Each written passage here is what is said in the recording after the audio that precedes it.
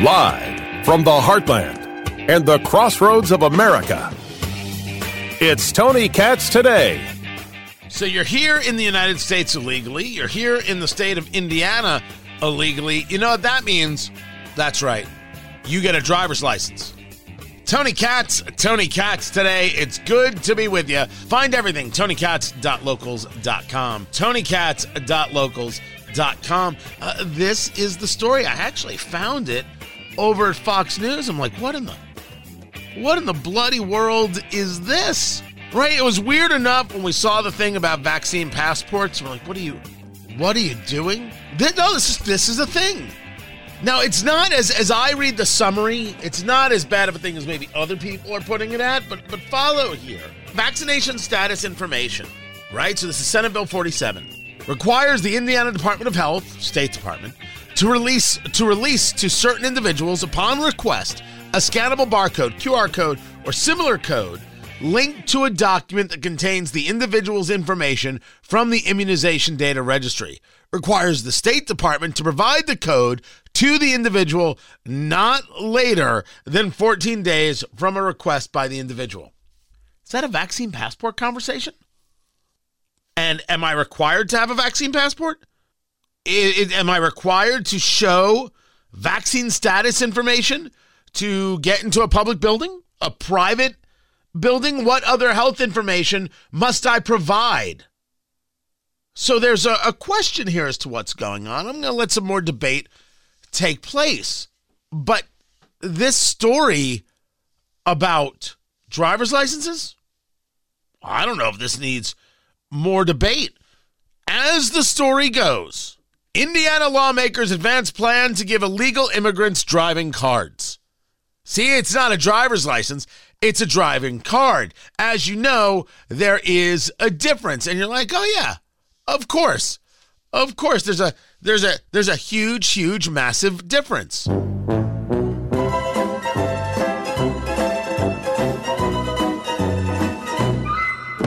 Please don't insult us. It's so incredibly rude.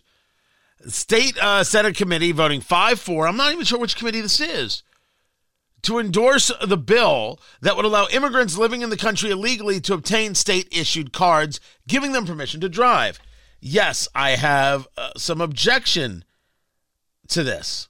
And I'm getting some weird pushback online because it started with this idea that Indiana is not in the deportation business. Why not let everyone have proper American identification?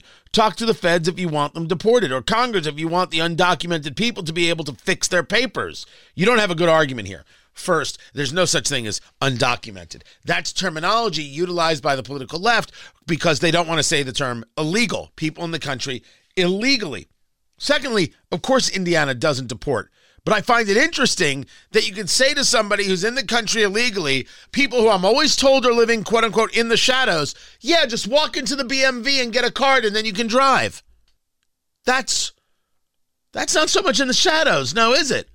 Shouldn't the answer be, okay, now you've come and you've gotten this card. Oh, by the way, we've also shared this information with Immigration and Customs Enforcement because you broke the law getting into the country. The conversation here is about the law and the law that was broken at the first. And therefore, why are we engaging things to make it easier for those who broke the law in the first? I want to know what is done for those people who don't pay their state taxes.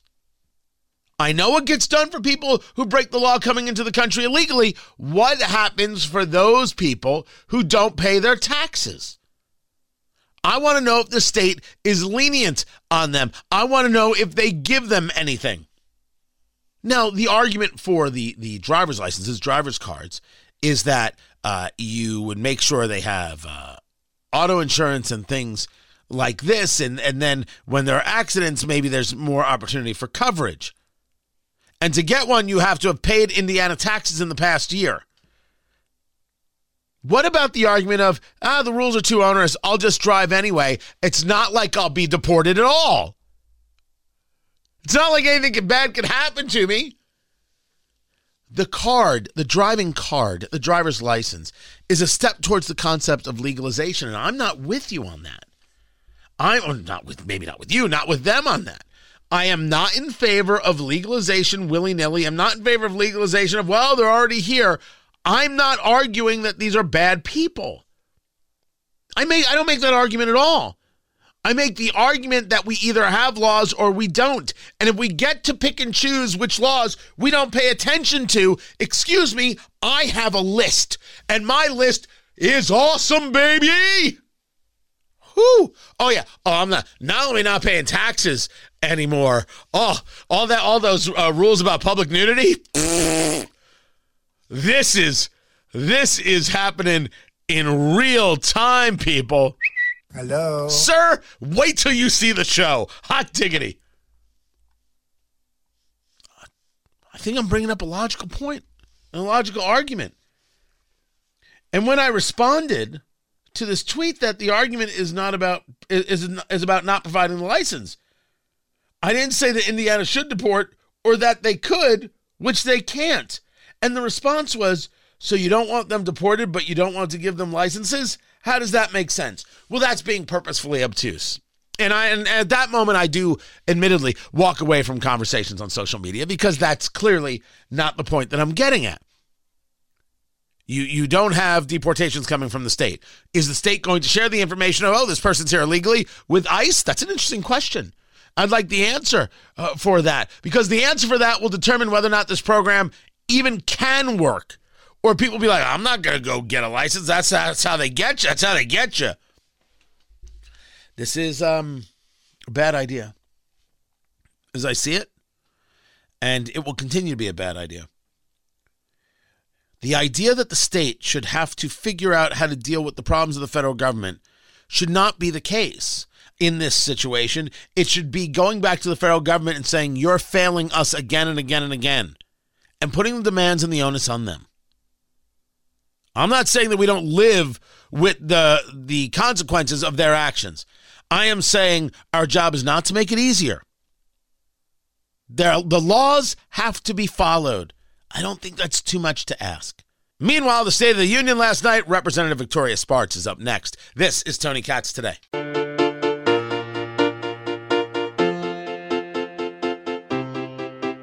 I think it was 70 minutes of speech from Joe Biden in the State of the Union. And he was clear on some things and absolutely foolhardy on others. Tony Katz, good to be with you. Congresswoman Victoria Spartz joins us right now from the Indiana 5th, my member of Congress, and you were there watching the State of the Union last night. And, of course, the conversation of Ukraine came up, and the conversation of support came up. And Joe Biden has not ever signaled that he's not going to be supportive of Ukraine in the fight against Russia, the Russian invasion of Ukraine, having sent the A1 tanks, the Abrams tanks, and other materials as we've seen. Did any part of Joe Biden's speech on the subject of Ukraine give you a sense of good, or like finally, or did it give you pause? Your take? Well, thank you so much for having me, Tony. I'll tell you something. You know, the whole speech reminded me like Secretary General Brezhnev laid out like Soviet industrial economy policy, how government is going to give you everything and control everything. And on the issue in Ukraine, I'll tell you, this is something what happened with the same people that ran Obama administration with Crimea, and the same what we just happened with situation with China. We've never been proactive. Now we've been reactive. The cost is high, and we need to start governing. And unfortunately, I haven't seen that. But I've seen a lot of promises and campaign promises. It was very clever how President Biden laid out his speech, and it was very clever how he says, oh, we're going to take your guns. We're going to take, have open borders, kill unborn, take your money and give it to our friends but let's find the common ground. Let's work together. We are very open to work together if we instill this dictatorship, but it's very clever how they deliver. They try to appeal to working class people. They try to appeal to suburban voters with resort fees and all of the, fees that airlines are doing. It was very clever, and you can see that was a campaign speech for him to campaign in 24. I think a lot of this was a campaign speech in 2024, but I will admit, if the president can get rid of resort fees, I'll consider him. I really will. But you bring up the idea of those things that he brought up, and the speech was a tremendous amount of populism, which would seem a Trump-type thing to do, and it was Joe Biden discussing it. The take from the speech is that this was all campaign, or was there anything here that as a member of Congress you want to start working on today? Well, unfortunately, even we're talking about, like I thought, maybe we can find common ground on one issue. It's lawlessness on this open border because it's national security crisis, but they're not looking at it the same way that we're looking because, unfortunately, there is a lot of money involved. A lot of special interest groups make a lot of money on these people, that are desperate. And unfortunately, cartels taking over control, and no one wants to deal with that. So we're going to go to the border. We'll try to push these issues. But I haven't heard anything there that's major and important for our country where we can actually work together because they laid out very radical policies and a lot of government control and take over every type of industry. And I think that is very dangerous move. I'll try to find, for the good of this country, some common ground, but I haven't seen anything. When you talk about government control, and you had put out a statement about it sounded like the government should control everything. You've mentioned this now a couple of times. What specifically in the State of the Union, Congresswoman, made you say, well, this is government wanting to take over once again? Well, think about it. We are going to control all of the businesses. We're going to control all of the fees. We're going to decide, what kind of, prices companies are going to charge. People don't understand. When you start control prices, companies will find other way to charge. You're going to just destroy competition and innovation in that market. And most of the time, it's going to benefit larger companies because we create loopholes and on top of it, create subsidies. I'll give you an example. We talk about healthcare. We talk about, oh my gosh, we're going to have this, and all of this, special interest group subsidies. Well, we subsidize this enormous amount of money through Obamacare to special interest group, giving billions to them. Billions. They create monopolies. We have in Indiana huge hospital monopoly problems, which build in Taj Mahal, invest in money in Wall Street, paying huge money to executives. Destroying the healthcare value. But we are going to help and all these people. What they're doing is help their friends because the more money you give to Washington, D.C., the more it's going to go to the people that are close to the government. And this is a large corporation, large special interest group, and people are getting screwed. And it's becoming bigger and a bigger problem. And I think this is something that we have to deal with. So they have all these promises to us, but in reality, they're destroying our country and destroying federal budget. And everything they said is more control. Let me now, talking to Congresswoman Victoria Spartz of the Indiana 5th District. This was Joe Biden last night talking about the Inflation Reduction Act.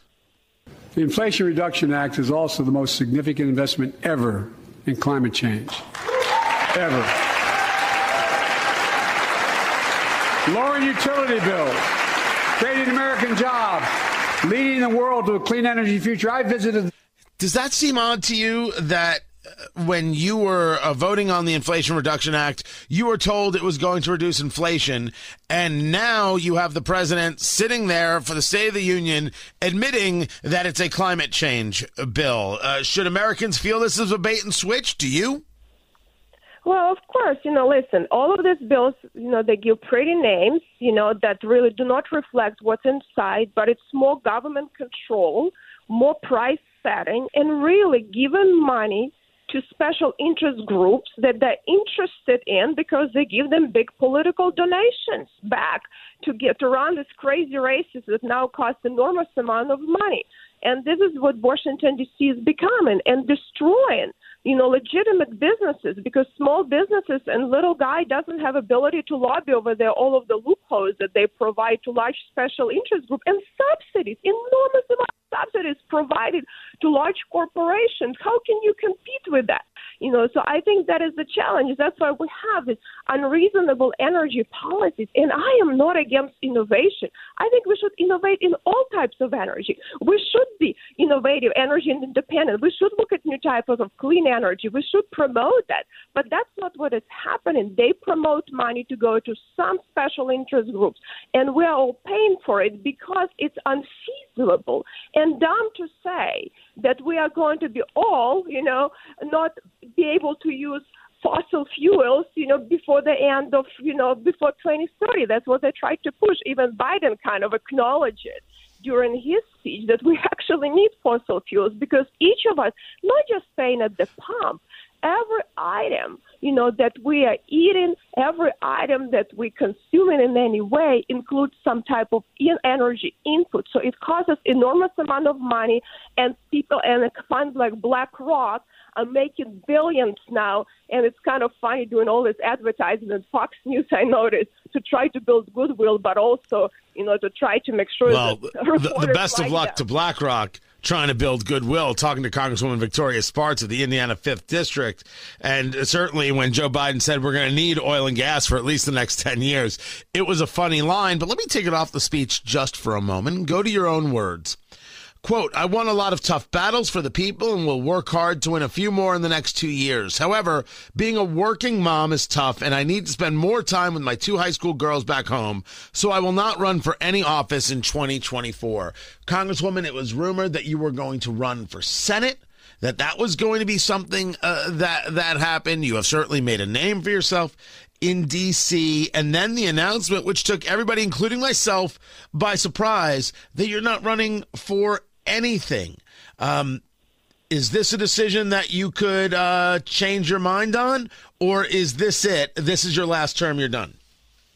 Well, listen, I'll tell you something. I had a lot of my State House colleagues and people back home here that really wanted me to consider running for the Senate, because I spend a lot of time fighting tough battles. And I'm not just going, being a talking head on TV to deliver talking points. I actually delivered some real results. It takes an enormous amount of energy. So I really took it that seriously, spent a little bit of time with my girls, too.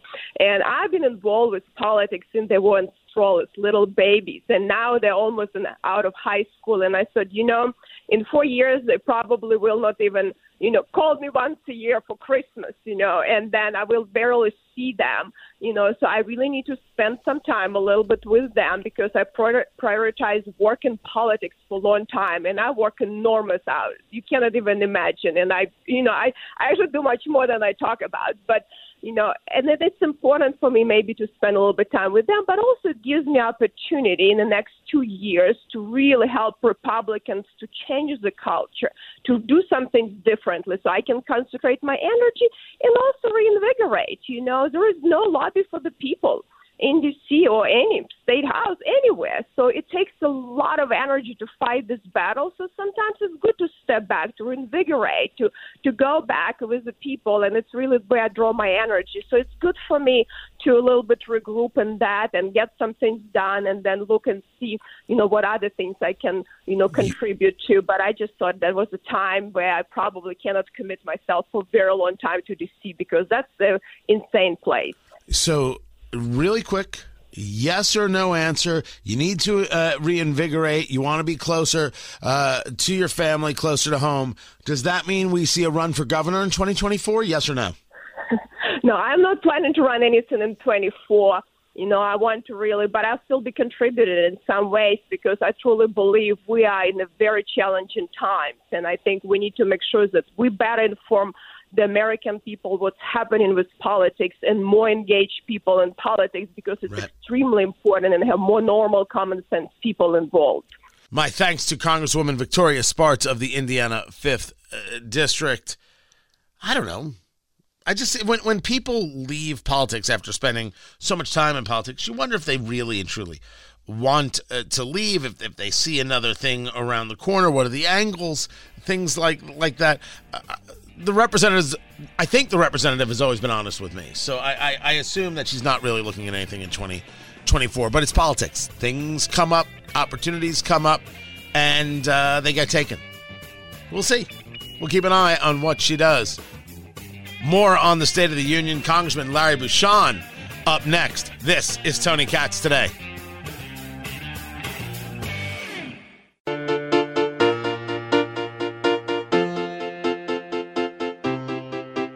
Name me a world leader who changed places with Xi Jinping. Name me one.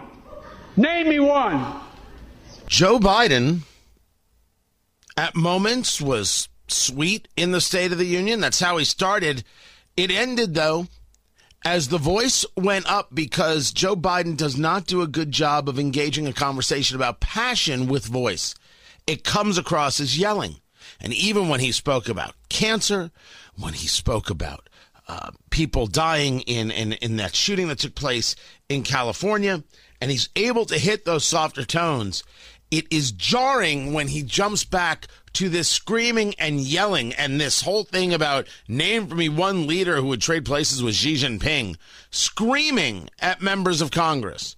I thought screaming at members of Congress was reserved for we the people. Tony Katz, good to be with you. Congressman Larry Bucshon joins us right now from the 8th District of Indiana. That is the southwest quadrant. I want to get into some specifics, but you were in the room last night. You heard the president yelling at you. You heard members of your party engaging back. Your overall take on the substance of President Biden's State of the Union last night?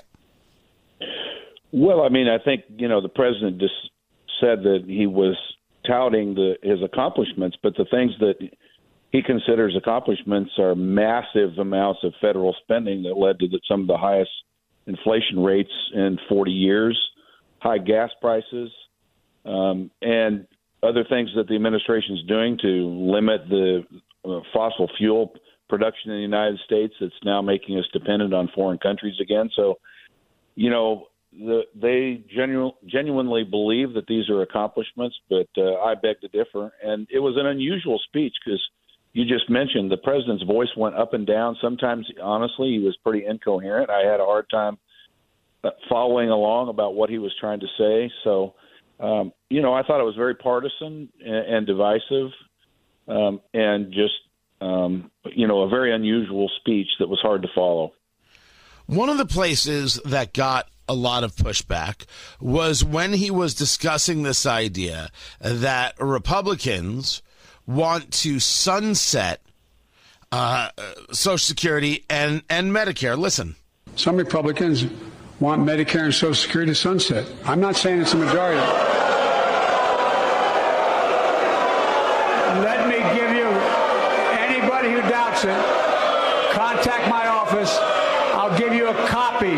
I'll give you a copy of the proposal.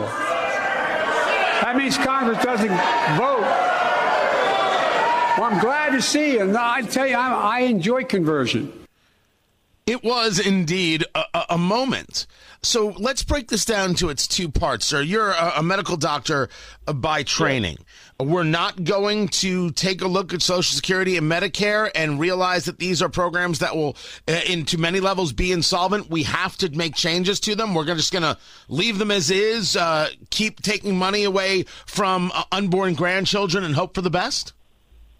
Well, here's the thing that your listeners should know, that mandatory spending is about 70% of the federal budget.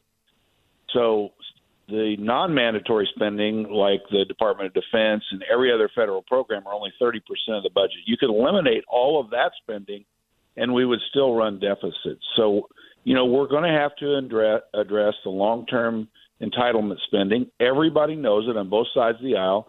What we don't want to do in Medicare is cut benefits to seniors, but what we have to do is address this massive spending related to such high healthcare costs.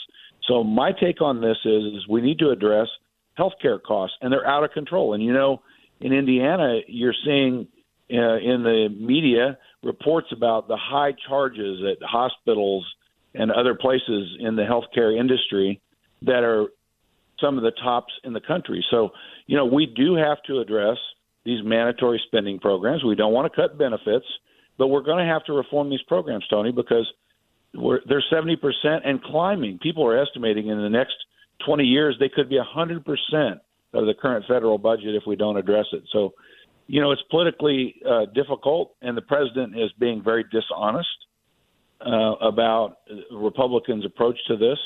But we have to address mandatory spending. They know it, we know it, and we need to find a bipartisan solution going forward to how we deal with it. With all due respect, sir, if everybody knows it and you just heard from both sides of the aisle, we're not going to do anything about it, doesn't really leave much room for doing something about it. No, what they're talking about is they're saying cutting the programs, and the Biden's being very dishonest because Republicans don't want to cut these programs. What we want to do is reform them and make them sustainable. And that's totally different than saying we want to cut them. Democrats think that if you try to reform any federal program, make it more efficient, get rid of the waste, get rid of some of the problems with these programs, the fraud, that's cutting the program. That's not what Republicans are talking about. We're talking about reforms and creating sustainable programs so people don't lose their benefits. And the Democrats are just dishonest about this. They know it needs to be addressed, but they know also that it's a political winner for them sometimes if they come out and say the Republicans want to cut these programs. So there's a difference between cutting benefits and reforming and making programs sustainable. Talking with Congressman Larry Bucshon of the 8th District of Indiana, the Southwest region of Indiana. Now let's get to the response really quick. It got boos. It had Representative Marjorie Taylor Greene calling President Biden a liar right there from the gallery. Was this theater, or were Republicans really angry at this, well, what is clearly, and I will admit to that gladly, a lie from Joe Biden? No, we were angry. I booed the president when he said that because he knows how dishonest it is. He knows that it's a political talking point, and Republicans were really angry because like I just said, we know that mandatory spending is 70% of the federal budget and growing, and that we need to address it to make these programs sustainable. We don't want to cut benefits in Medicare and Social Security, but there's a lot of fraud. There's a lot of waste in these programs, and we need to cut, honestly, health care costs on the front end rather than trying to pay bills that are too big. We need to get a handle on why health care is so expensive in the United States, and it doesn't need to be. What I'm talking about is the product itself is too expensive, and we need to address that. So, no, we were genuinely angry. I was angry because it's a flat-out lie. And the president was booed by House Republicans. The other place that got a lot of people looking around saying, what is he talking about, was a conversation about the debt limit and this idea that, here I am, Joe Biden, I walk into office, we've got this huge debt issue because of the Trump administration, and that's why we have to raise the debt ceiling now. The look, I believe it was on Senator Mike Lee's face, is going to be a meme that carries on for generations. If you're now in control of Congress, and I believe that you will raise the debt limit, and I would like to see a cut in spending, exactly how strong is the Republican will to get spending cuts in order to raise the debt limit, or is the debt limit going up regardless? Well, the debt limit will not be raised by House Republicans without some fiscal reform to get control of our spending. I mean, that's just the way it's going to be, and the president needs to realize that, and that we have divided government. They need to sit down with House Republicans and let's find some fiscal reforms. I equate this to you charge up a credit card. Say you have a teenage son or daughter, they charge up a credit card. Of course, you're going to have to pay that bill, and that's kind of where we are with the debt ceiling. We've already spent all this money. But do you just let that son or daughter continue then to use the card in the same way and then rack up new debt, or do you change the way they spend money and rack up debt on the credit card? That's what we're talking about here. So, House Republicans have a strong will to get some fiscal reforms to get control of this spending going forward. And I think we will. I think the president needs to sit down with us and quit using it for politics.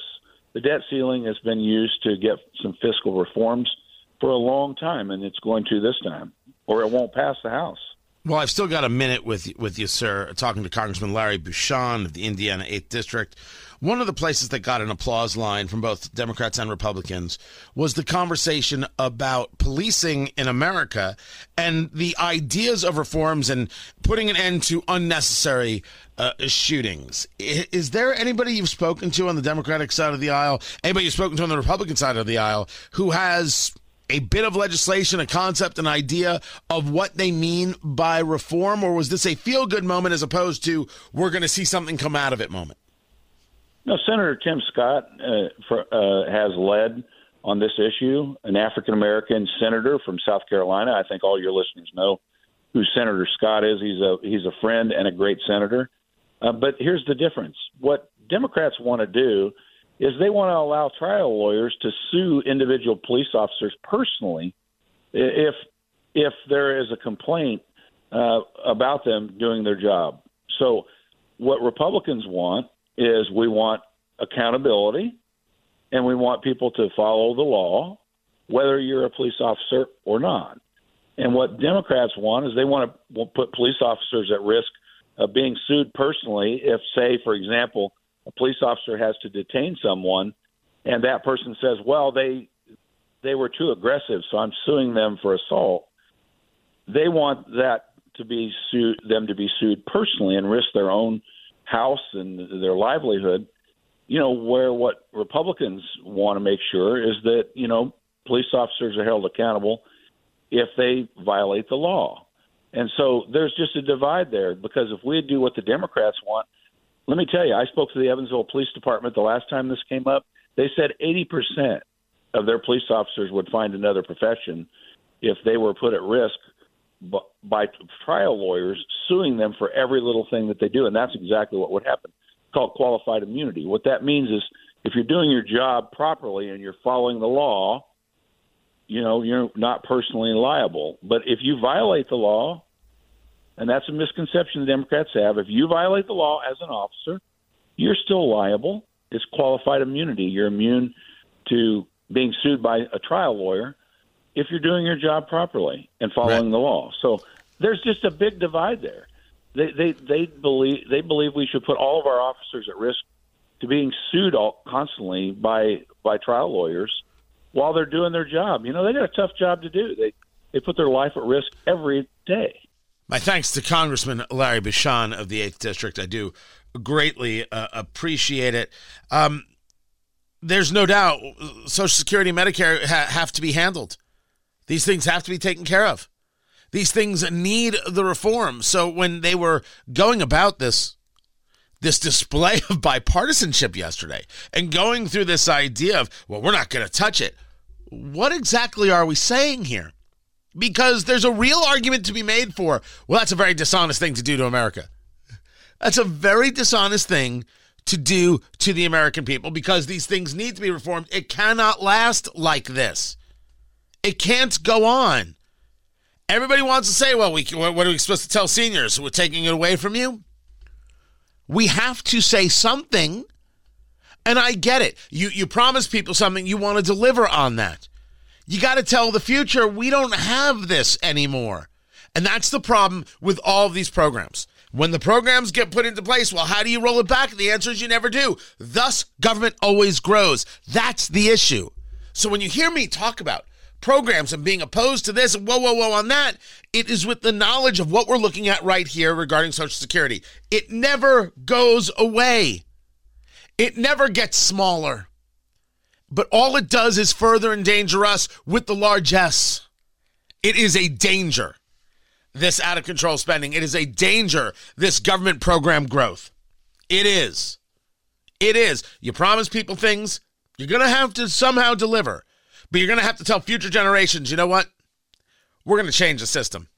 Things are going to get modified. And that's just the way it is. And better I take the hit that my grandkids take this hit of the outrageous spending because we have a government that sees them not as human beings and not as citizens, but as ATM machines. Guys, keep it here. Find everything, TonyKatz.locals.com. This is Tony Katz Today.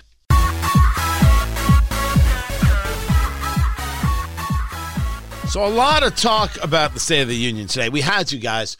We had to go over it. We had to break it all down. It was necessary. It had to be done. Tony Katz Today. It's good to be with you. And then, of course, the earthquake. We're hearing reports over 11,000 people dead in Turkey and northern Syria.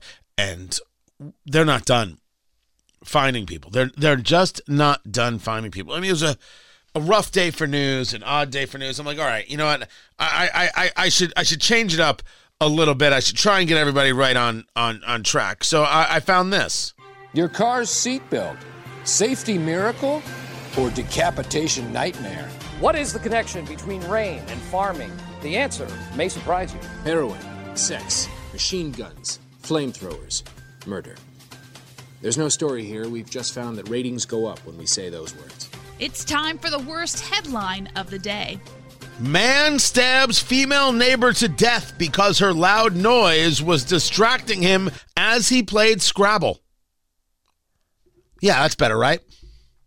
That's a better news story. That's how you know what they say? Go out on a high note, cats. That's what they say. When I got into radio, they said to me, kid, you're going to be a star. You're going to be a star, kid. You know what the key is? You know what the key is to good radio? Go out on a high note. Go out on a high note. Leave them wanting more. And I said, okay, Mr. Old-timey producer. And so this story. A French man accused of stabbing his neighbor to death because the music disturbed a game of Scrabble. He's 41. He killed this woman who's 21 because of the noise. Both police and neighbors say it was not very loud. See, being in France, you got to ask yourself, so is this societal? And the answer is there's always, in societies, two sides of the bell curve. Everywhere, there's two sides of the bell curve. There's always somebody who could possibly snap at any single moment. And that, to me, is what happened here. Not being able to have control of oneself, not being able to maintain a bit of a composure, not even be able to ask you, turn it down. I mean, the headline's just crazy. Woman's dead over Scrabble. Guys, my advice to you is have a lovely sip of bourbon, smoke a cigar, and relax. And we'll all still be here tomorrow. I may be in Houston tomorrow, but I'll be here. Find everything, TonyKatz.locals.com. I will be in Houston tomorrow. Tomorrow, everyone, take care.